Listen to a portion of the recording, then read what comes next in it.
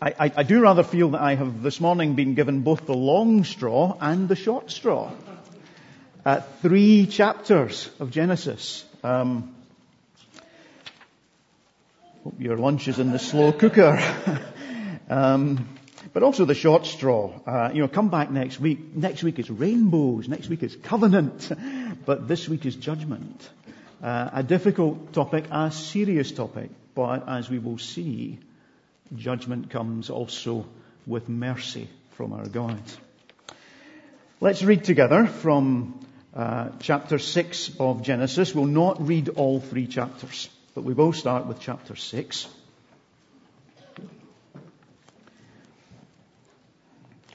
Chapter 6 runs as follows. When human beings began to increase in number on the earth and daughters were born to them, the sons of God saw that the daughters of humans were beautiful, and they married any of them they chose. Then the Lord said, "My spirit will not contend with humans forever, for they are mortal. Their days will be 120 years. The Nephilim were on the earth in those days, and also afterward, when the sons of God went to the daughters of humans and had children by them. They were the heroes of old, men of renown. The Lord saw how great the wickedness of the human race had become on the earth, and that every inclination of the thoughts of the human heart was only evil all the time. The Lord regretted that he had made human beings on the earth, and his heart was deeply troubled.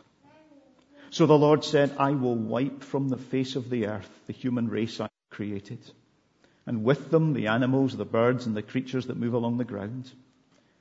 For I regret that I have made them. But Noah found favor in the eyes of the Lord." This is the account of Noah and his family. Noah was a righteous man, blameless among the people of his time, and he walked faithfully with God. Noah had 3 sons, Shem, Ham, and Japheth. Now the earth was corrupt in God's sight and was full of violence. God saw how corrupt the earth had become, for all the people on earth had corrupted their ways. So God said to Noah, I am going to put an end to all people, for the earth is filled with violence because of them. I am surely going to destroy both them and the earth. So, make yourself an ark of cypress wood. Make rooms in it and coat it with pitch inside and out. This is how you're to build it. The ark is to be 300 cubits long, 50 cubits wide, and 30 cubits high. Make a roof for it, leaving below the roof an opening 1 cubit high all around. Put a door in the side of the ark and make lower, middle, and upper decks. I am going to bring flood waters on the earth to destroy all life under the heavens. Every creature that has the breath of life in it. Everything on earth will perish. But I will establish my covenant with you, and you will enter the ark, you and your sons, and your wife and your sons' wives with you. You are to bring into the ark 2 of all living creatures, male and female, to keep them alive with you. 2 of every kind of bird, of every kind of animal, and of every kind of creature that moves along the ground will come to you to be kept alive. You are to take every kind of food that is to be eaten and store it away as food for you and for them. Noah did everything just as God commanded him. And we'll pause there for a moment. Follows in chapter 7 an account of life in the ark. Noah and his family go in, the animals come in, and then we're told that the springs burst open and water comes up from the ground. The rain falls and water comes down on the earth for 40 days, and the waters rise and cover the earth. And we find the results of this at verse 21 of chapter 7. So we'll pick up there. Chapter 7, verse 21. Every living thing that moved on land perished. Birds, livestock, wild animals, all the creatures that swarm over the earth, and all mankind. Everything on dry land that had the breath of life in its nostrils died. Everything on the face of the earth was wiped out. People and animals and the creatures that move along the ground, the birds were wiped from the earth. Only Noah was left, and those with him in the ark. The waters flooded the earth for 150 days.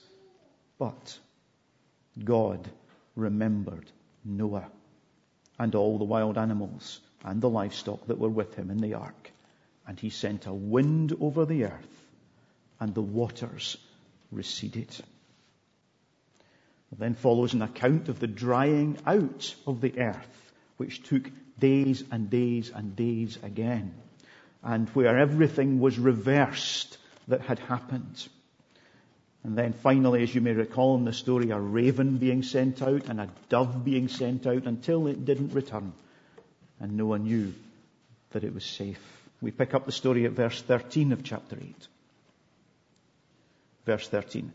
By the first day of the first month of Noah's 601st year, the water had dried up from the earth. Noah then removed the covering from the ark and saw that the surface of the ground was dry. By the 27th day of the second month, the earth was completely dry. Then God said to Noah, "Come out of the ark, you and your wife and your sons and their wives. Bring out every kind of living creature that is with you, the birds, the animals, and all the creatures that move along the ground, so that they can multiply on the earth and be fruitful and increase in number on it." So Noah came out, together with his sons and his wife and his sons' wives. All the animals and all the creatures that move along the ground and all the birds, everything that moves on the land, came out of the ark, one kind after another. Then Noah built an altar to the Lord, and taking some of the clean animals and clean birds, he sacrificed burnt offerings on it. The Lord smelled the pleasing aroma and said in his heart, "Never again will I curse the ground because of humans, even though every inclination of the human heart is evil from childhood. And never again will I destroy all living creatures as I have done. As long as the earth endures, seed time and harvest, cold and heat, summer and winter, day and night will never cease." This is the word of God, and may he bless the public reading of it. On the 5th of November, 2018, the last ever series of Big Brother on Channel 5 was broadcast. I'm reliably informed, for people who like these things, that it's coming back to ITV2 this year. Yeah. The last ever Channel 5 series of Big Brother was won by 19-year-old Cameron Cole from Norwich. He had survived weekly judgments by his housemates and, of course, by the general public.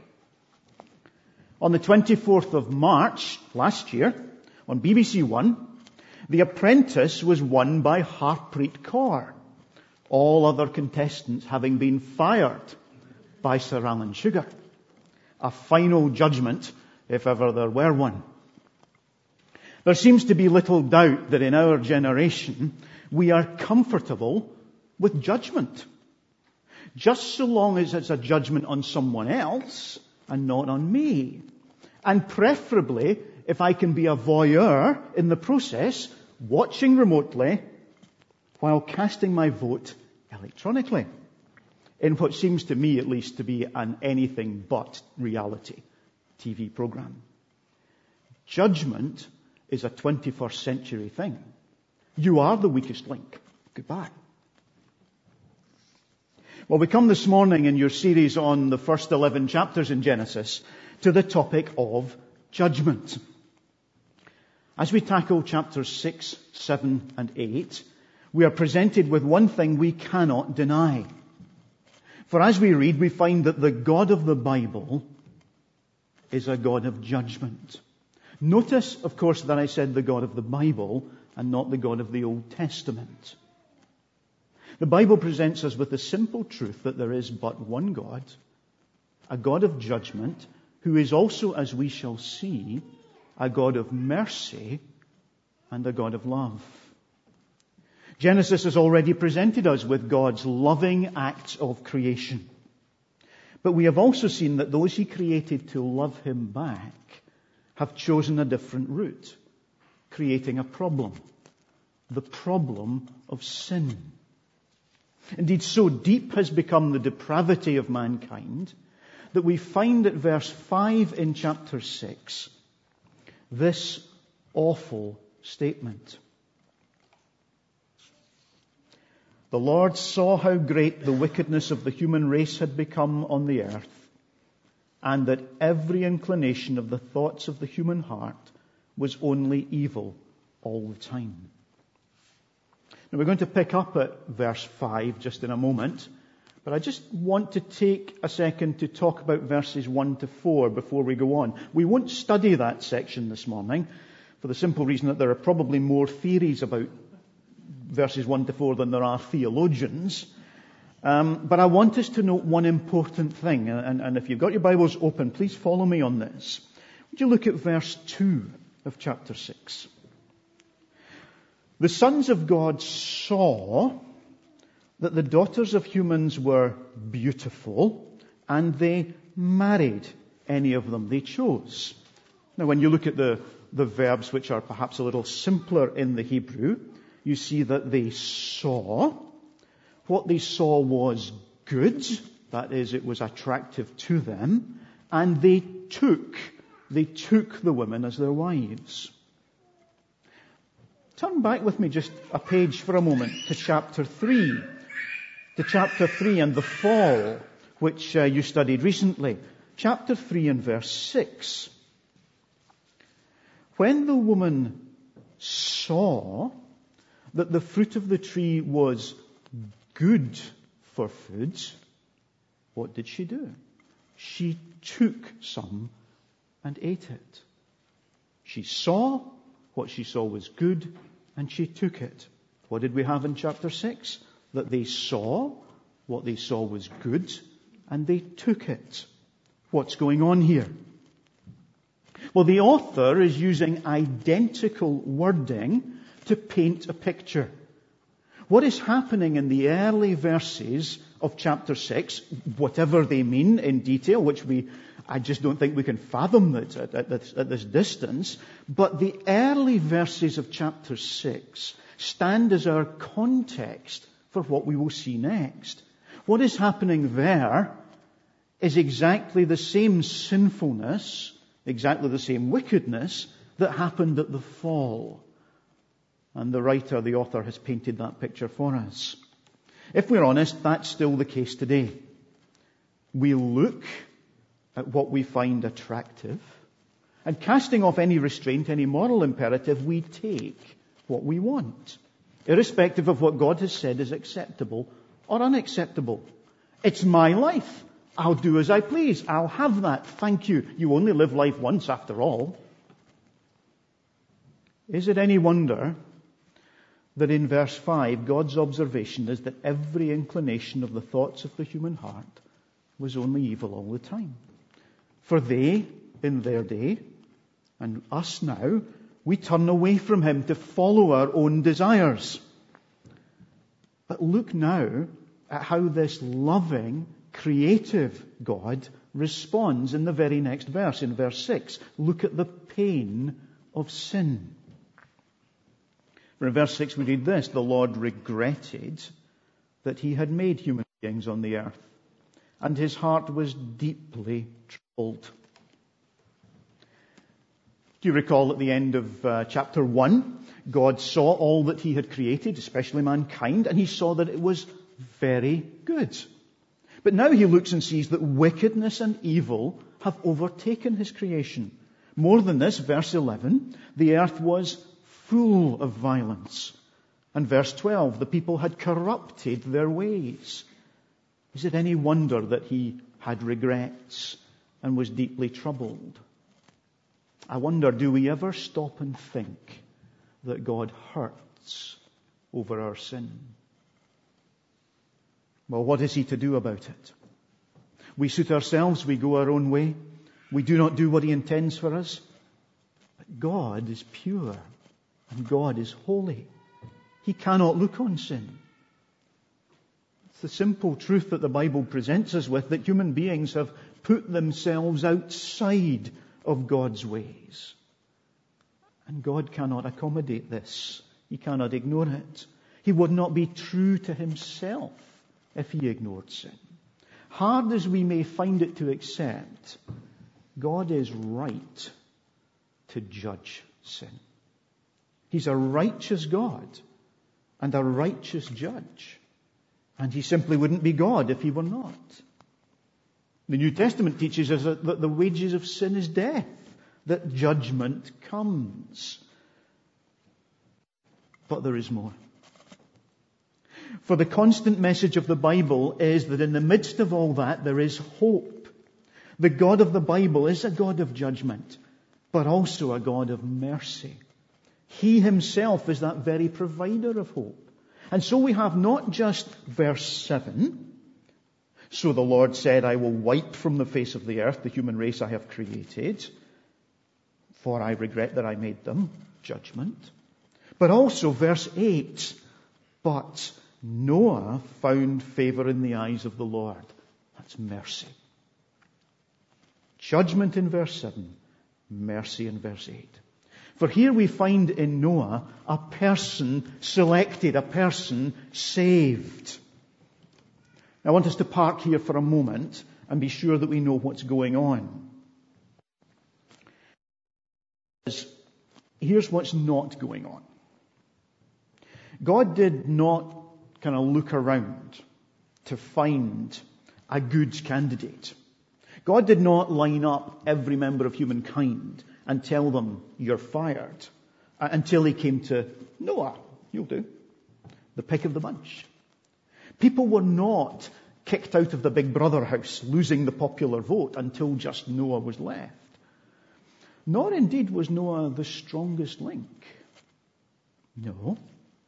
Noah, we are told, found favor in the eyes of the Lord. This favor, which is also translated as grace, comes from God.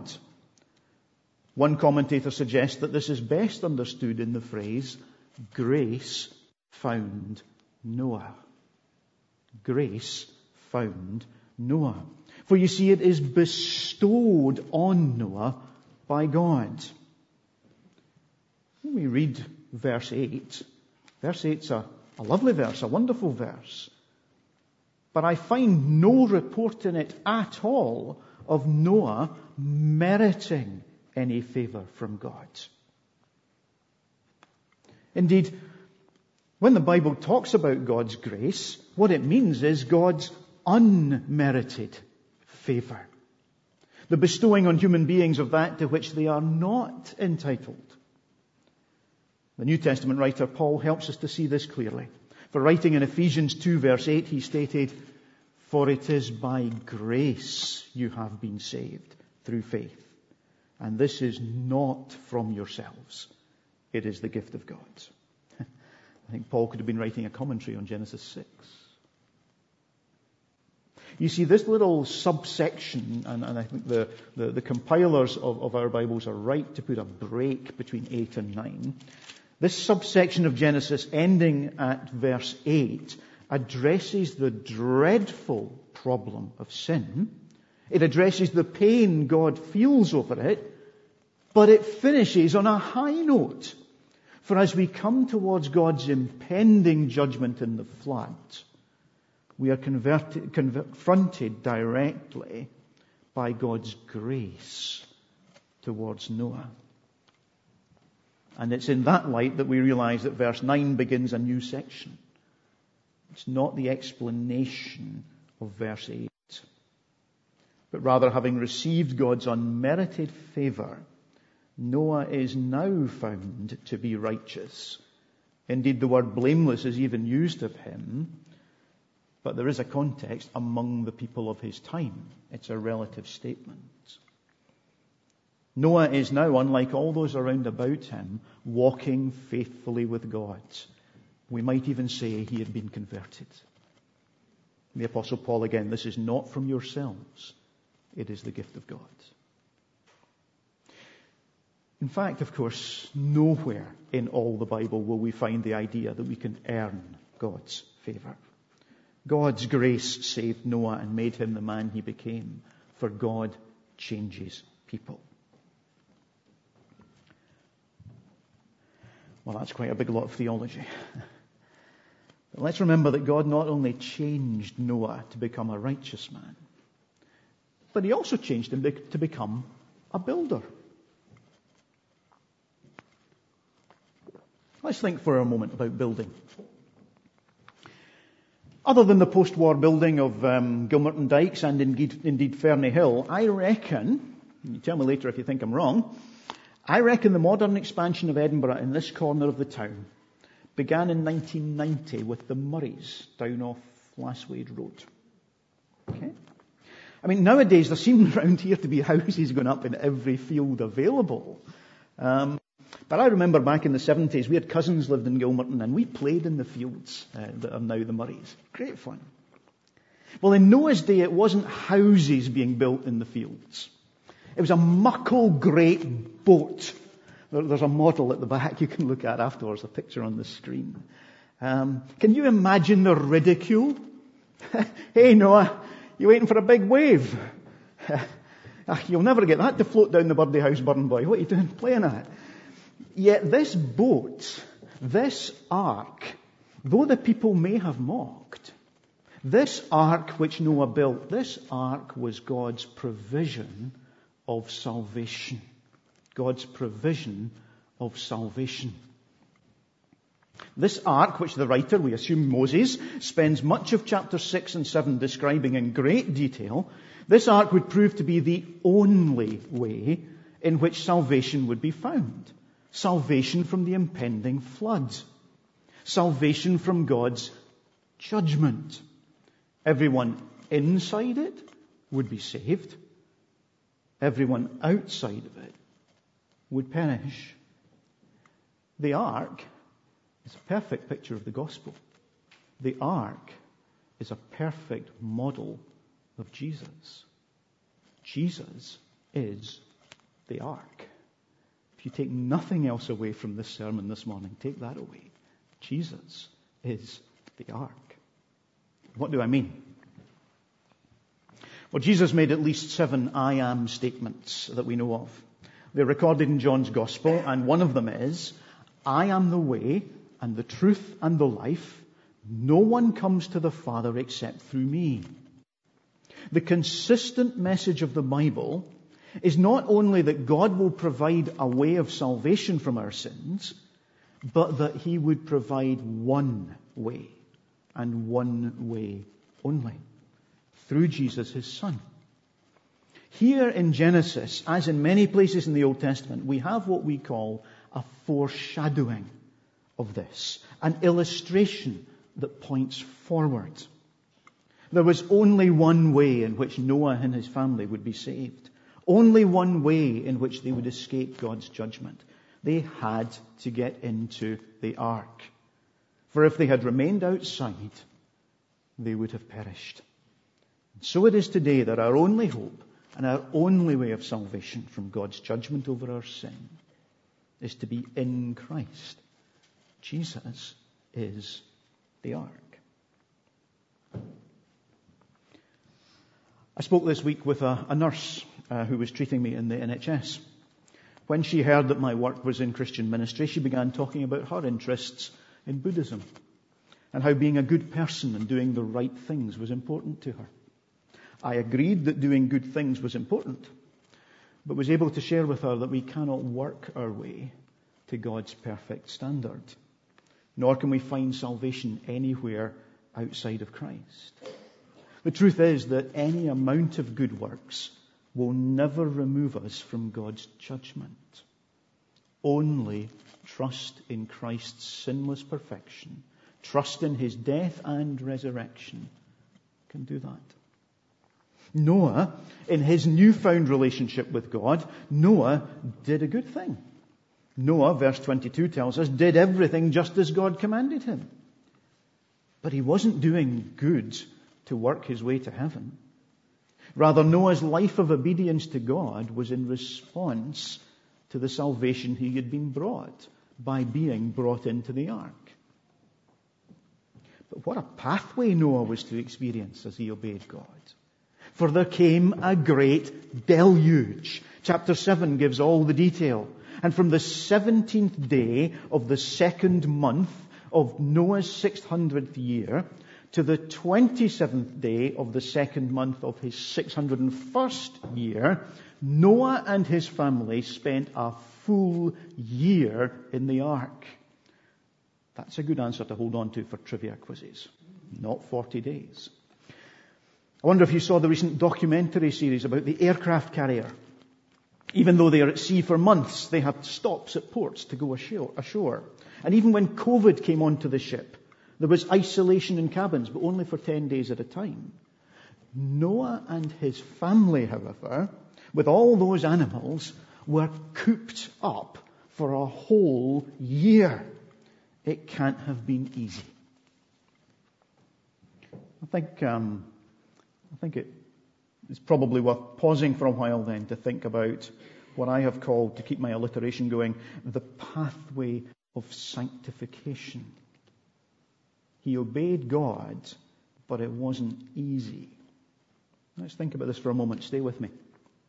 If we're saved by God, then we're called to whatever He brings to us. And for many of us, all of us at times, I guess, our pilgrimage with God can be a rough passage. What must it have been like in the ark all through that year? Shut in, storm-tossed, no end in sight. They didn't know it was lasting a year. All those animals. I mean, not to mention the mucking out. And I'm trying to work this out. There was a gap at the top. Could they get it? I mean, it must have been pretty awful in there. Was this cramped, noisy, smelly ark, was this all God had for him? There are trials associated with following God's will. When others around about us are choosing their own way, getting what they want, spending on themselves. But maybe you're a Christian believer and things have turned out tough for you. Maybe you feel shut in, locked in. Oh, you've done what you believe to be right. You've got down on your knees and you have genuinely submitted your way to God. But that way turned out tough, hard, no end in sight. Maybe family life has taken a difficult turn. Did Noah and his family get on together all that time? Cooped up? I don't know. Living with the in-laws and all that. Maybe you've been passed over for promotion at work. Maybe you can't find or afford the house you'd like. Maybe you're serving God in the church and actually, you wouldn't say this to anyone, but it's just become hard work. Lord, do you still need me to do this? 20 years I've been doing this. I'm tired. I can't see fruit for my labor. Maybe things have gotten so tough for you in your walk of discipleship, in your pathway of sanctification. You can echo the words of the psalmist in Psalm 77. Has God forgotten to be merciful? Has God forgotten to be merciful? Noah may well have had cause to despair. He may have wondered if God had forgotten him. But as we turn into chapter 8, at the first verse, we come to the turning point of the story. The turning point of the story. For there we read, but God remembered Noah.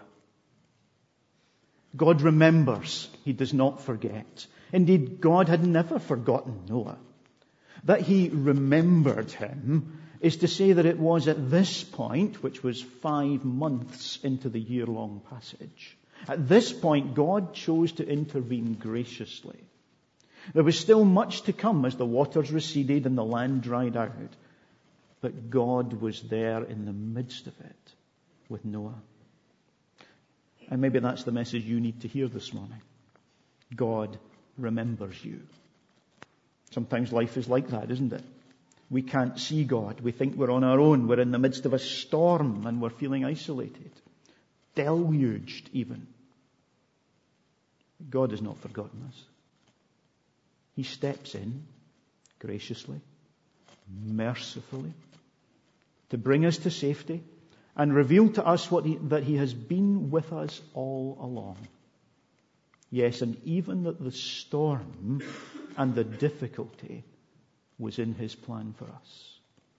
Truly, God does work all things together for good for those who love the Lord. Noah, despite still having heard nothing from God since they were shut in, Noah is remembered by God. God has a loving concern for Noah. God is preserving Noah. God has not let Noah go. And God remembers his creation too. God has plans for a future for his creation, and he's about to show his hand. For now, notice God sends a wind over the earth, and the waters recede. If the waters had represented the judgment of God, then the wind surely represents the mercy of God. It's not the Spirit of God that we saw in chapter 1, yet it represents the prevailing of God's sovereignty. The prevailing of God's sovereignty. For this wind is used by God to ensure that the waters recede. In the midst of chapter 7, which we missed reading earlier on, verses 11 and 12, we're told that the springs burst open, bringing water up from the earth, and the heavens burst open, bringing water down from the sky. But when we read verse 2 in chapter 8, these actions are reversed. The world is being restored by God's sovereign power, restored into a habitable state, restored just into the form it had been created by his sovereign power in the first place. God's judgment restores order. God's mercy is real.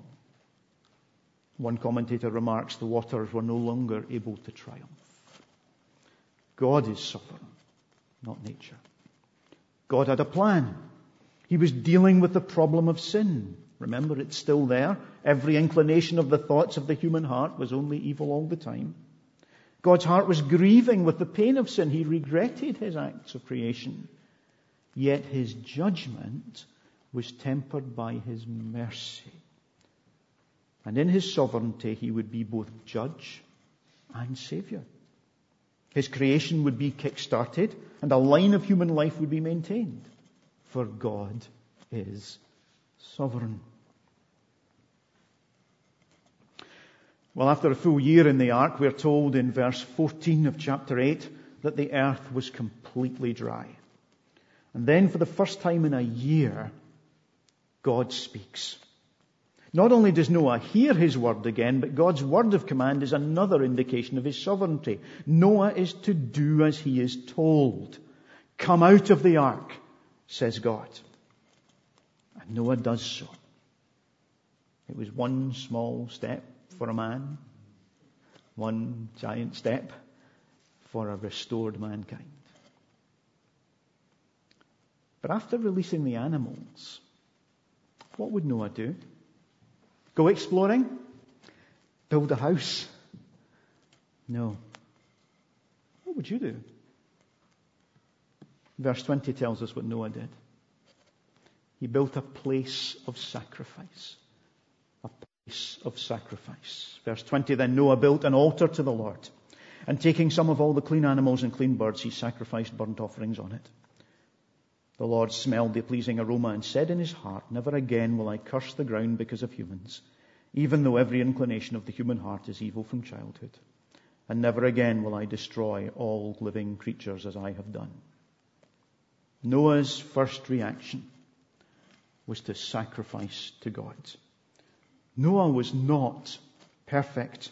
Indeed, verse 21 reminds us that sin was still in the world. And so saying thank you for deliverance and saying forgive my sin was absolutely necessary. We are told that in his mercy, never again would God act in the way he had done. Indeed, next week you'll look at chapter 9 where a covenant is made by God to that effect. But more of that next week. Just as the Lord had remembered Noah, Noah now remembered the Lord. Which I guess poses a question. Do we remember the Lord? What is our response when the waters subside? When difficulty passes? Great! Life as usual. Let's get on with it. Or do we pause and give thanks to God? Is there something that you need to give thanks for? Have you forgotten God after he has remembered you? Will you return to him to do that?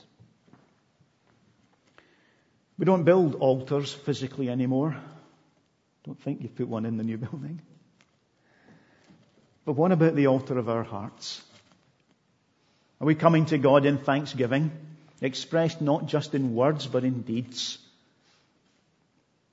Expressed in changed behaviours? Expressed in renewed commitment?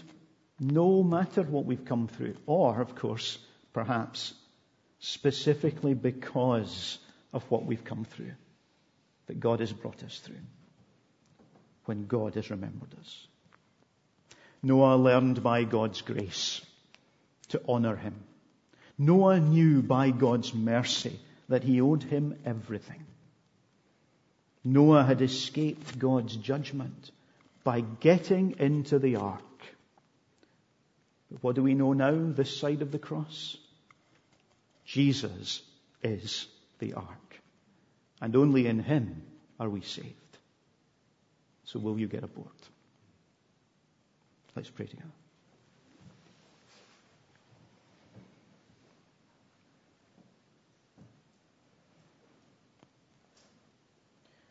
God our Father, we acknowledge your sovereignty and your righteousness, and we know that you are right to judge us for our sin. And yet we thank you that you are a God of mercy and of love, and that you have provided a way out in your Son, that in him and in him only we may escape the proper judgment that we deserve. Help us if we have never responded to Christ before, to do that today. To say to you, I want to be in the ark, I need to be in the ark. And for those of us who've been that journey, maybe many years,